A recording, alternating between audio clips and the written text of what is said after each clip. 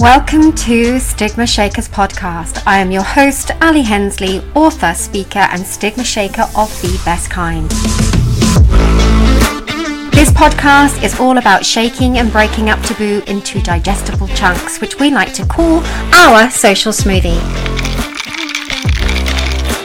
In this podcast, I will ask the difficult questions that can be hard to digest because everyone deserves a little balance in their mental health diet. And let's face it, folks, the only thing normal in this world is different. So my question to you, can we make truth the next biggest trend?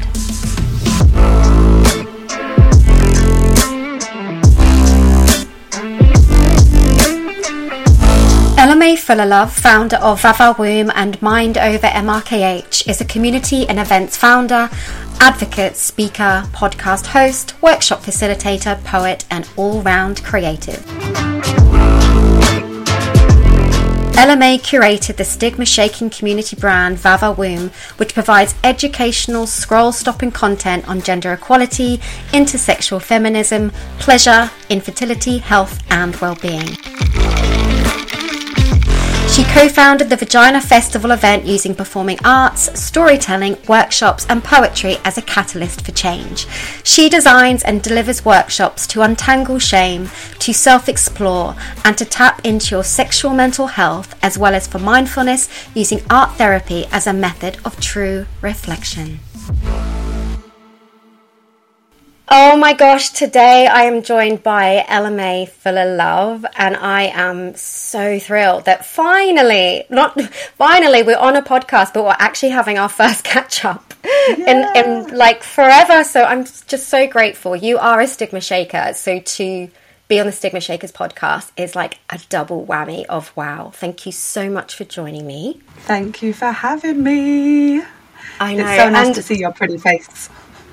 It's so nice to see your pretty face. See, we're already doing the self-love. It might just be us gushing over each other, no pun. I've had so many puns in this podcast. As the lovely bio that you've already heard about Ellamae suggests, that she is super, super, super fierce when it comes to advocacy for sexual health, sexual mental health, body positivity, of course, MRKH, which we'll dive into in a little bit. But Ellamae, I am just so constantly astounded by your level of stamina, energy, passion for what you do. So tell us a bit about your advocacy work. What are you an advocate for? Oh, I think about stamina sometimes, and I think I just need to sleep better, and then I would feel like I have it. I think you asked me in the past, do I actually sleep? I know. I believe you have 29 hours in the day, and we've all got it wrong. I'm sure of it. Oh no, that's so kind, and thanks again for having me. It feels weird being on like this side of things, so I guess part of my advocacy work is actually running a little podcast for people with MRKH as well. So sometimes I forget that being on this side is so much more nerve-wracking. Well, I know that it's nerve-wracking the other side, but I get to sit back and listen to answers, and now I've got to say the answers, and I'm like, It's hard both sides. It's hard both sides. It's incredible both sides, but yeah. It is hard both sides, yeah. Yeah, it's a bit nerve-wracking, especially when it's you. So advocacy, oh my God, it's such a big word. Back when I was like 22, 23, I'll obviously go in, well, not too much into MRKH stuff, but I was like secretive with my MRKH diagnosis for like 7, 8, 9 years, for loads of my teenhood, and my advocacy started anonymously, so I came out of the woodwork having realised I was getting a bit older and didn't want someone that was younger than me to feel like I was lonely and ashamed and secretive and like stuck in my stigma and not being able to shake it. Just throwing in the podcast there. And then I just started a little anonymous Instagram page, and it made me feel so liberated and it like almost excited. And I know that sounds weird because I was still really depressed and traumatized from this diagnosis, but I just started making content, and I've always been a really creative person and in and out of projects since I was younger, doing arts and crafts and writing and drawing and painting. So yeah, just content creation. That was my start of content. Being a content creator was through advocacy, and then slowly but surely I I guess came out of the woodwork again as with my face and in the public eye, and made my account public, and just started advocating for young people and people like me diagnosed with MRKH, and then went into events sort of coordination and set up a specific MRKH website, because I realised, as much as I enjoyed making Instagram content, I was like full throttle. I just want to make so much stuff that I wanted when I was younger, like anatomy pictures, little art prints, like colouring pages, just all the little bits. So I set up Mind Over MRKH, and then we started doing London meals, and then we started doing picnics, and then this WhatsApp group grew to about 10 of us, 20 of us, and then now it's got up to like 80 of us. It's incredible. And then from then on it was MRKH like all over, and then it just grew into Vava Womb, and me just going, there's so many other things out there where people feel similarly to us, and with so many stigmatized experiences, and then the rest is history, which I don't need to go on and on and on, but yeah. You become this great social media influencer, and the part of that I am so in awe of, actually, and really where we're going to go today, is the sides of life in different topics. In this pod, it's talking about body and self-love and self-pleasure, and we've always shared that. And of course we will go into the MRKH road that we met on, but I just, for our listeners, poor Ellamae, I messaged her half an hour ago saying, have you got your masturbation super cape on? And you're like, I was just like, my life is never dull. I think I said I haven't had a wank for a couple of weeks, but yes. A wank hiatus. Yeah. Well, I mean, it happens. We go through, in quite dry spells. Can we call them dry spells? Oh my God, yeah. I totally forgot to mention, by the way, as part of the advocacy history, is that one of the first and most incredible, amazing, massive things I did was go on Ali's film that you produced and created, which was the Global MRKH film. And I was young and anxious and confused. So Ali, definitely, you are someone that brought me into this world of advocacy from all of, like, it was definitely a stepping stone of what I was doing. And I think people that I always want to shine a light on, anyone that came before me that went public, because it was harder back then. There was no one out there doing it, and you were doing it, and you were kind of one of the only ones doing it. So, and I feel like now it's like we're in a pool of people, which is incredible, but there's the people that started it, and you're definitely my person that gave me that confidence to talk about it. So thanks. I have got goosies, actually. I'm feeling a bit emotional today, so I'll try to keep my shit together. Well, I mean, what a perfect segue into vaginas. Let's just get stuck right in there. So the thing that Ellamae and I have really bonded over is the word vagina, and distinctively because with the MRKH diagnosis, which affects 1 in 5,000 females, causing the underdevelopment of the uterus, cervix, and vaginal canal. And for me, what I always found there was a massive absence of, where the shame started to breed in my experience in making my vagina handmade, was the fact that I didn't really hear people talking about it. And not because I believe that we need to clickbait our way through life, but for me, that's why I fucked up so royally for 2 decades, because I had formed this really bad, toxic relationship with my body, and in particular around sex, relationships, intimacy, and my physical anatomy of the vagina. So obviously you told us a little bit about what led you through to the advocacy in terms of your diagnosis and leading on to the wonderful work you're doing now. But in terms of, okay, let's talk about masturbation. Why do you feel you're so natural and so passionate about education and championing masturbation and sexual pleasure, and for us to explore those things? What is it? What is your why behind that? I think when I started doing advocacy, I realised that MRKH has so many layers like this. It's so complex, as we both know, and we're still unravelling them every day.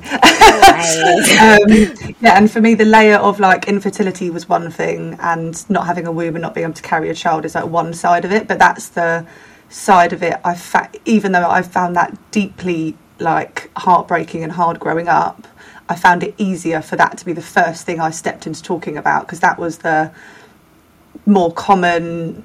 Infertility was like 1 in 7 couples. I think people could relate to it because people related to the fact that I'd straight and in a relationship with a man, and to have babies, usually people would go down the route of having sex and making them. So I think for me to talk about fertility, as well, I've got a lot of queer and gay friends, so I think for me I kind of felt part of the community of people that were going to have a different path to parenthood, and that made me feel at ease, really at ease in my particular friendship group to talk about that. But with the other side of things, and having made, like we both have, made our vaginas ourselves, and going through vaginal dilation and curating a vaginal canal, and having my first orgasm, which I've probably not, I don't know if I've said it on a podcast before, in a hospital bed, doing my 3-night stay with the nurse showing me how to shove this dilator in my vagina. She wasn't there, by the way. She'd gone. I've heard that. I have heard that fact around the traps. Yeah. I'm not quite sure where I've heard it or read it, but you did actually experience, was it your first orgasm, or you orgasmed at the time of making your vagina in hospital? So my first orgasm, I was doing the dilation, but what I would do is bring headphones and listen to music just to get through the half an hour of pushing this dilator inside. I think I'd got to like the 3rd night in the hospital stay where they teach you how to do it all. And because I was just sleeping on my own, I was bored out of my mind, had music in my ears, and I just remember, I don't actually remember if I was like understood my clit at that point, because like as we both know, sex education was lacking back in day. But I can't actually remember the ins and outs of whether or not I was like stimulating my clit at the same time. But I definitely did it once and then wanted to do it again and was like, wow, that felt amazing. And then when I took the dilators home, it was a case of, this is so traumatizing and stigmatizing, and I would never tell anyone about them. And I felt really like weird and icky that I had these tubes that I had to shove in my vagina, and the fact that my mum and dad probably knew when I was doing it upstairs just made me feel it's so traumatizing. But then it mixed so awkward, this weird, right? Shade of pleasure. It's so awkward, so fucking awkward. It needs to be spoken about more, how awkward it is. There's nothing more awkward, I think, for parents and siblings to have an idea that whilst I've always said, they're downstairs watching TV while their teenager child is upstairs making a vagina. I mean, how do you even break that silence over dinner? Like it's impossible. Upstairs making their downstairs. This is going to be word magic and vaginas probably for the next hour. But yeah, so you, sorry, I jumped about. No, the association. Fine. Yeah, the association for you was icky. And that's one of the words I always use about stigma. It feels icky. I use the word dirty. Like, it was just felt gross. And did that affect your relationship with sex, or did that affect your relationship with sex and your vagina? In, like, just going back to the pleasure side of things, I think the experiences I had through pleasure and how it was so intertwined with not having a vagina, well, having a very short vagina, and then creating it, and then this experience of pleasure becoming part of like a medical world for me. It wasn't like jumped into bed and had a great time, even though I had some sexual experiences before that, which I'm sure we can talk about later, but which were really hard, and guys would be like, oh, there's a particular guy when I was like really young, 15, 16, this isn't working, what the fuck is wrong with you, that sort of like traumatic vibe. So yeah, I think for me the pleasure advocacy came as part of my MRKH thing. I was like, why? So people are talking about this infertility aspect, but everyone is so ashamed of this vagina aspect. And I know that's how you felt when you were talking about MRKH online, and this whole clickbait of not being able to, of telling your story, and then the media taking control of that and saying people born without vaginas. It made me just think I really want to be an advocate for the stuff that we should experience and we can experience, and we should totally feel empowered to experience.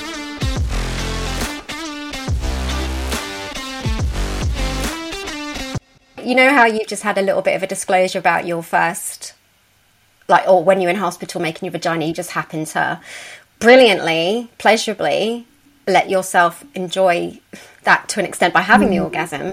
But before I was diagnosed, and I've never shared this, I've shared it on a podcast, which I'm not sure will be out by now, and it's in the book, that I actually tried to masturbate before I even went down the no dilation path. Like, I actually knew, I just thought it was like, you know, the hymen, the tight hymen, but I was like going hell for leather trying to work out why I couldn't mimic what I had seen on porn.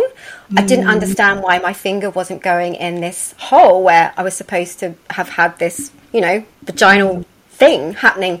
So it really is interesting, because a lot of people will start maybe exploring their bodies a lot early on. And so thank you for your disclosure, because I've just shared my disclosure. See, this is why it's so important to talk pleasure. I did the whole tampon, shoved a tampon up there, and then it got stuck because it was really dry, and I was like, oh my god, I don't know how to get this out. So, but you're right, you're actually right, Ali, because I think even though that was my first orgasm, I definitely had experiences when I was younger than that, maybe in like the 12, 13, 14, when you're learning about the body, and that's the sort of time I would be putting things up there and going, why is nothing working? And I definitely did feel some kind of pleasure, maybe, you know, when you're younger in bed and you kind of touch yourself, and then you kind of, oh, what's that? What's going on? So I definitely felt it before, but until I started doing the stretching of the canal, I think that's the first time I started to really fully like go in and figure out what's going on down there. In terms of masturbation, are you surprised that people still need reminding that it's healthy and it's okay? Like, you do a lot on this on Vavavoom Instagram about sex toys and pleasure. Like, what is the stigma about something that is actually quite natural, not for everyone, culturally also, like there's lots of different diverse experiences, but it's still got that dirty aspect or that shame, quiet. Of course, it's intimate. It's like an intimate act with yourself or with a partner, mutual masturbation. But why do we still need to keep saying it's okay to talk about something like that? It's a good question. I do feel like the whole self-pleasure side of things online and in society is becoming quite trendy. Like Lily Allen bringing out a sex toy. I think it was Charlie Brooker bringing out a sex toy. It is becoming trendy, but I think it's becoming like trendy in the talking about it, but even I'm still stuck in my own stigma of in real life talking about it. So if my friend's talking about having a wank, I'm like, oh yeah, I've got loads of sex toys. But even with Chris, my partner, we don't necessarily talk about when I've masturbated or if I've masturbated. Do you know what I mean? Like, it's not like in some relationships and with friendships it might be a completely open book conversation, but I'm still, I think, stuck in my teenage trauma of being quite secretive about that sort of stuff. And I know it's weird because I'm online all the time talking about wanking and off for a wank and go and masturbate, it's healthy for you, but in real life I still can feel quite embarrassed by it, because I know that my MRKH story is a massive part of my masturbation advocacy. So in real life, when I talk about wanking, I still have that little like niggle in the back of my mind. Is someone like thinking about the fact that my vagina is not there? And then you always, I don't know, I overthink it when I speak about it in real life. And I think when it's online, you're not saying, you can't look a specific person in the eye. I think that's like anything. I've been writing about vaginas for 12 years and I don't even mind the headlines anymore, because part of me is sort of thinking, well, that's actually a fact. That's not a misprint. That is not a myth. That is actually the fact of mine. So whilst it can be really confronting, I've actually now become quite empowered with that headline and that word, and I attribute that to you actually, because you always do talk about how vagina is not a dirty word. Yeah. Quickly back to some of the posts where I'm like, go and masturbate, it's healthy for you. The stigma behind that, I think, still exists because people, again, even though they can speak about it online, there's still multiple people, thousands of people in this world that maybe have never done it or have never owned a sex toy. And even though it's becoming like a trendy thing, it's still having that space to do it. So if you're in a relationship, whether or not you've got space to go and explore your body, if you're, I don't know, someone that's never spoken about sex openly, because some people can be like that, I think the shame in there shouldn't be shame in masturbation, but people still massively feel ashamed and stigmatized from just having like solo pleasure, or they're with a partner that says you don't need to do that, you've got me, and that could be like a toxic masculinity. Like you go down the route of like toxic masculinity and how heterosexual couples might feel. I'm sorry, I can't vibrate. But that's also, I think some people actually even feel there's a portrayal in there that, oh my God, I'm not pleasuring my partner, they have to go off and do it on their own. And society is very polite, like society in general, across all these topics that we've been talking about on this podcast. There's a lot of conformity happening because institutionally it's not what you do. You don't talk openly about private parts and private things, but self-love goes way beyond masturbation as well. Like the whole body positivity that you do so well and so openly. How do you do that? How do you, I've seen some beautiful photos in your boobs and you got the curves and things. Like, what's that moment you go through when you press post on something like that? Oh, on the pictures. I don't know.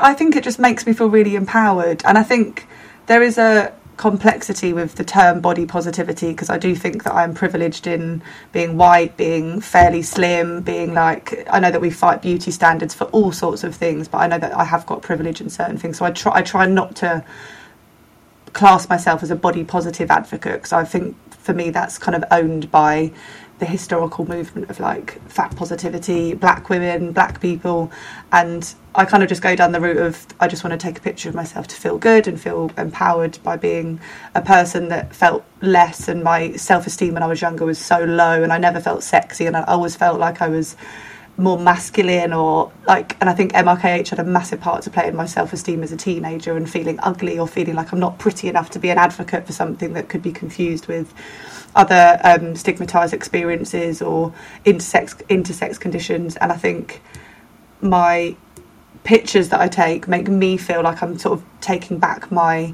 I guess, power in just the fact that I feel a bit better about myself now than I used to. And I think if you post a picture and you can help someone else, or it like the quotes that I put on it can help someone else, and I try and make them real. I try not to edit like my skin, or I try and make sure that I'm not sucking in my stomach and it's like a natural roll. Do you think that the stigma of masturbation is different for men and women?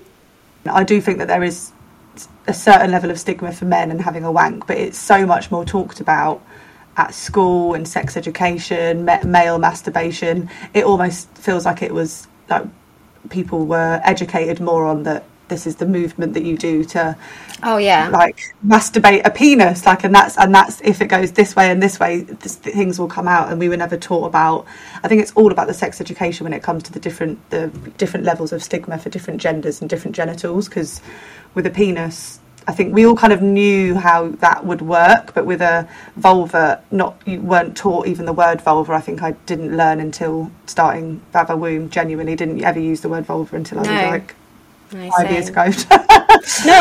People misuse the words. I just think it's quite interesting what you said about school education, because it's all typically around, we learn about these body parts in terms of reproduction. A woman has a period to ovulate, egg released, sperm ejaculates, meets the egg, they have a baby. Textbook close, we've learned all we need to learn. And I think maybe it's not so much talked about that this is pleasurable, because for a woman an orgasm doesn't mean she's going to ejaculate to make the baby, plant the seed, etc., etc. It's like, it's almost, I think that could be in there about a woman can be pleasured, and she is pleasured for no reason. Because if I, not being able to have a baby, my sex life could be absolutely redundant if I was just purely thinking it for procreation. It is quite interesting about women claiming their power when it comes to pleasure, for sure. Yeah, no, gosh, definitely. That sounded like a right speech. But it's also the fact that, like, loads of the stats around the orgasm gap are that cis women lesbians have 80% more, or I can't remember the stats, but the way more orgasms than straight couples. And then you think about, like, just in general, I think the orgasm gap, which is a massive part of where I've sort of like other question was around how my perception of sex has changed. And I think back when I was younger, it was, I just want to please them, because I was taught, because I was diagnosed with not having the particular function to be able to, one, give birth, and I knew I couldn't do that because I didn't have a womb, and then the other function is to get something inside there. So in my head, that the only way I could enjoy sex was having something inside my vagina, and then also making sure that that person could enjoy it because their penis would be in my vagina. So without that, how the fuck was I supposed to have any fun? And I think my perception of sex when I was younger was all around, and I guess this is tied into the orgasm gap, but it was all around the man's pleasure. And is he feeling this? Does it feel good for him? Is he okay? Can he feel the dead end of my vaginal canal? Can he feel, yeah, this is the U-bend. The cul-de-sac. Yeah, so I think I was constantly worried about the person I was sleeping with or the person I was having penetrative sex with. But over time it's become, and obviously being with my boyfriend for 8 years and previous partner for 4 years before that, it definitely grew.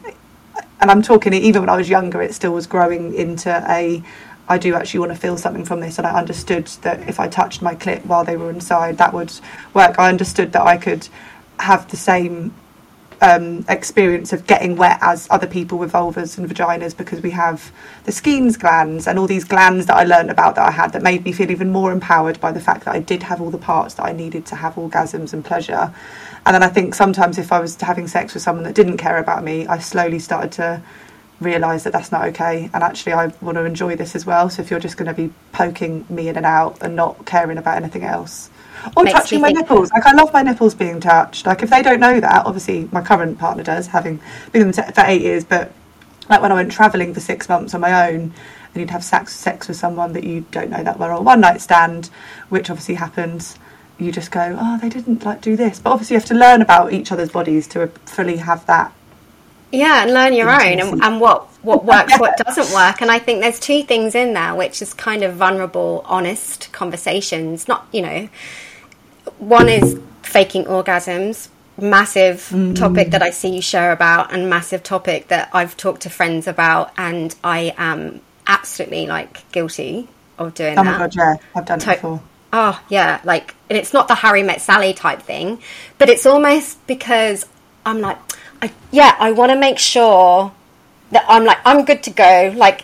I really want you to be happy. It's probably not going to work for me, but I don't want you to feel sad about it. I don't want to insult you by not doing it. But some men find that like a betrayal as well. They kind of go, how could you possibly do that for years? Have you done it before? So it is quite, there's that. And there's also communicating with your partner confidently, if you can, about what works for you. But you have to know that with you before you can share that, I guess, or openly, sexual openness. I think it's so hard though, the whole, even I advocate for it, and so much stuff I post, sometimes I feel like a bit of a fraud, because I know deep down that I feel in real life, like you said earlier about becoming an advocate and being a pleasure advocate, there's so many things that I post that I wish I was in real life. I'll post, communicate during sex, communicate this, and again, not talking about my current partner, but in the past there has been situations where I've gone, I just want him to do this, or I just want him to do that, but it's all in my head, and I'm just saying things in my head that clearly he's not going to know. And I think there's a lot of blame on men about, oh, they can't find the clit, oh, they can't. And I think that's actually really bad advocacy, because I've done it in the past, and this is actually a thing that I've done that's bad, is kind of go on this feminist mission of saying men can't do this and men can't do that. But I think they need to be way more included in the conversation, because it's actually our orgasm is our responsibility. And if you're gonna have sex and not explain to someone that you want to be touched here, or this is what feels good, or oh, can you go slower, can we I don't know, add some lube, there's so many things that a guy just may not know. And actually he's had the same sex education as us, so he hasn't had the privilege of, if you're sleeping with a man, haven't had the privilege of learning about the clit and the vulva, because they probably had a similar situation to you, and and every person is different that's got a vulva. So what I might like, you might not like, so they can't win really. And I think we need to be more friendly to guys about sexual experiences, as long as they're willing to listen. If they're not willing to listen, they ain't worth it. I'm so pleased you brought that up, because I also feel very much the same. and like in terms of this context, but I think across stigma across the board, like one of the things that always irks me a little bit when I see it, possibly in the kind of, not so much in the MRKH community entirely, but like other fertility communities where people go, top 10 terrible things that have ever been said to you. And yes, it is quite uncomfortable and it can be quite triggering. I think sometimes the opportunity to use those moments to educate and explain. I honestly don't believe everybody goes out of their way to piss you off or to hurt you. People said, oh, you're so lucky to not have periods. And I'm like, do you know what? Actually, I feel I'm kind of pleased I don't have to bleed every month. I'm pleased I don't have to part with money that, you know, for a medical like function. But I don't like the no periods in terms of what it symbolises for me. Or you're so lucky that you don't have kids like jumping on you. I know parenthood's really hard. I completely think it's incredibly difficult to parent. However, I would love the choice to have the kids jumping up. So I think sometimes we can just use these awkward moments to have like a little bit of a two-way education if people are open for it. The lucky thing, I wrote a blog about that, and I think I compared it to me saying to someone with endometriosis, you're so lucky you've got a womb. And it's like, no, they don't feel like you can't determine what someone feels lucky about. We can feel like, I do feel lucky now that I don't have periods. I'll be totally honest. I do feel like, having got like friends that have them and they really suffer and they're bleeding every month and they're having so many horrible experiences with them, like, I know that part of it is something that I can for myself define as lucky, but you can't tell someone else that they should feel lucky, because that's like saying to someone, you should feel happy, you've got this, and it's like, fuck off. I hate when people give people like gratitude expectations, like you should feel grateful for that. It's like, no, your gratitude is your thing for yourself to define. Yeah, you know? Sometimes I do understand mindfulness, I do understand the process of gratitude, but I think also sometimes we are just a little bit allowed to sit in the shit before we go off and do our namaste with gratitude.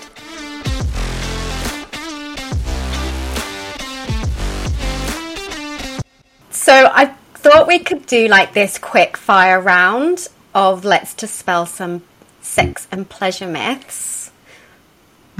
Myth number 1. All vaginas look the same. I've never seen a vagina because it's inside. All vulvas look the same. Ali Hensley. I thought that was a trick question. Sure it was. Well, that is false, because all vulvas are different. Like, I used to want labiaplasty when I was younger because mine came out slightly past the labia majora, and also I think the words stigmatise the vulva, like labia majora, labia minora. It makes you think the minora has to be smaller because it's like supposed to be mini, and I think they need to rename it to just flap 1 and flap 2 or something. I don't know. Oh my gosh, we're moving on to plane parts. We've gone from roads to plane parts. The flaps are coming down. Oh jeez, this is gold. Okay, they're all different, and I had a vulva cast once and it was the most liberating experience ever, but I'm still learning. Anyway, I'd like to try that. Maybe that's our next day out together. I don't know. Gosh, what a leap. Myth or fact number 2. Women should be able to orgasm with penetration alone. False. Well, some people can. Because if, like, your clitoris is internal, and I think that the big thing is that the majority of people with vulvas and women do orgasm mostly from clitoral pleasure, but if you're being penetrated and they're stimulating the clit at the same time, because you can also reach it internally, then we should be able to, but it all depends on the clit stimulation for me. I remember the day that you discovered that the clit has 10,000 nerve endings. That has increased by 50% that we previously thought, right? 5,000, 8,000? Yeah, I think it was 8,000 before, yeah. It was a big day for you, Ellamae. I was well excited about that. You 10,000. It does make me think, though, like, I don't know. I do wonder about the research into it, because there's someone that goes on about the fact that it doesn't have that many. Anyway, I'm going on. That's another project. Myth or fact number 3. Masturbation is a form of betrayal. False. False. It's wonderful. Unless you're having a you dumped me wank. You dumped me wank. Like, maybe there's people that do use it as betrayal. Like, fuck you, I don't need you. This is my betrayal wank. There's all sorts of wanks. My friend Hars taught me about something called a bully wank.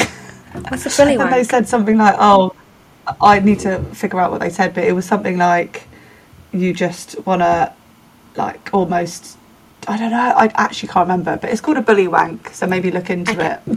We'll Google that. Maybe I'll do that for the show like notes. Feeling a bit angry and being like, fuck you, and then having a bit of a rough wank. But anyway, that was a bit random. I'm going to beat up my vulva. Fuck you. Fuck you. Yeah, sorry. That's what they said. It was something like, yeah. Myth or fact number 4. Faking orgasms is totally okay. Right. I'm actually in the middle with this one because, one, if you feel like you want to fake and it actually increases your chance of a real orgasm, because sometimes making a load of noise, even though it's not noise from real pleasure, can just be a psychological excitement thing.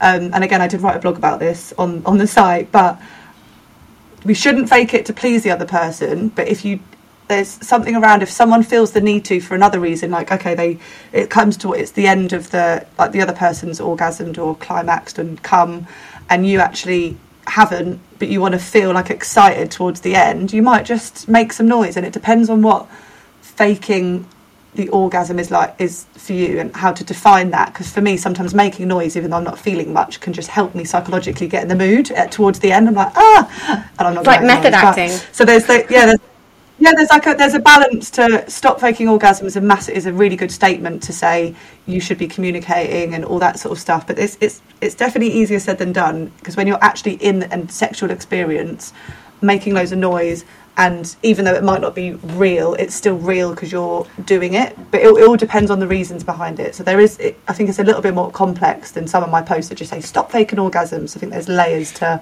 reasons. Or if you want to, if you're having a one night stand and you want to just get it over and done with and actually just want to get out of the situation, sometimes that's just people can do it as a safety an exit strategy. Anyway, it's massive.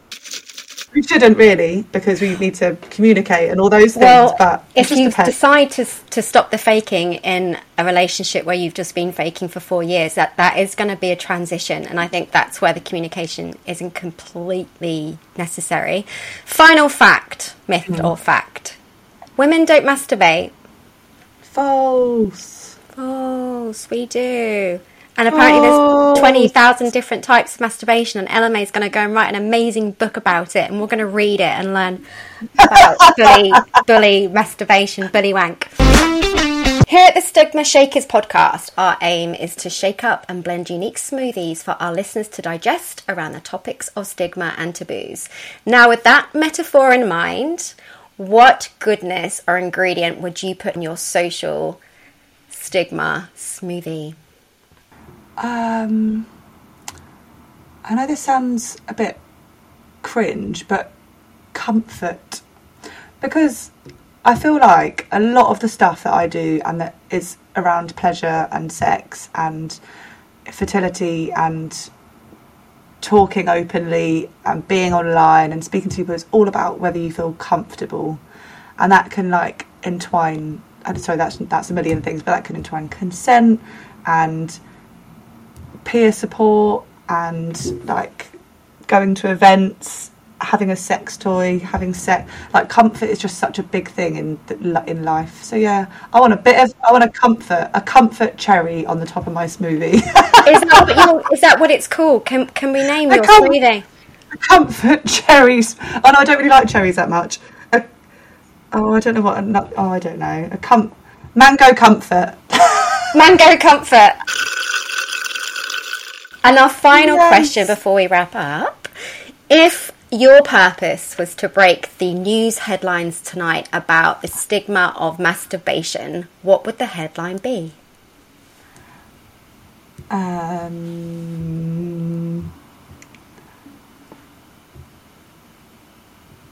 Clickbait. Is that, yeah. That is amazing. Clickbait. Click I love that. article for clip. But I don't know. Something like that. Because I feel like we just need to take the piss out of how the media and Meta and the powers that be try and hide us. And actually they want to control us, and they want to control our stories. Yeah, like people with MRKH going to the media and talking about stuff. They want to control the headline to make it into clickbait. So yeah, clickbait. I was once told, I think I won't say who it was, but I was once told that my story wasn't traumatic enough. I was like, man, how many other ways would you like me to talk about the fact that as a child I had to make a vagina? Like, that's pretty traumatic. Ellamae, how can people find you? Across about 5 million Instagram pages. I've got too many. I'll just give you my Vavawoom ones. It's easier. At Vavawoom_. Thank you so much, Ellamae. And this has been Vavawoom.com. I was going to say there's a website on there. There's a website, Vavawoom.com, but yeah. That's where people can find you. And listeners, please do take some time to go and visit Vavawoom and learn about Ellamae's incredible work. She is so uplifting, inspiring, and she really is the ultimate stigma shaker in this space. So, Ellamae, thank you so much for joining us. Thank you so much. Okay, I'll see you next week. I'm so excited. Thanks for having me. This is amazing. That was fun.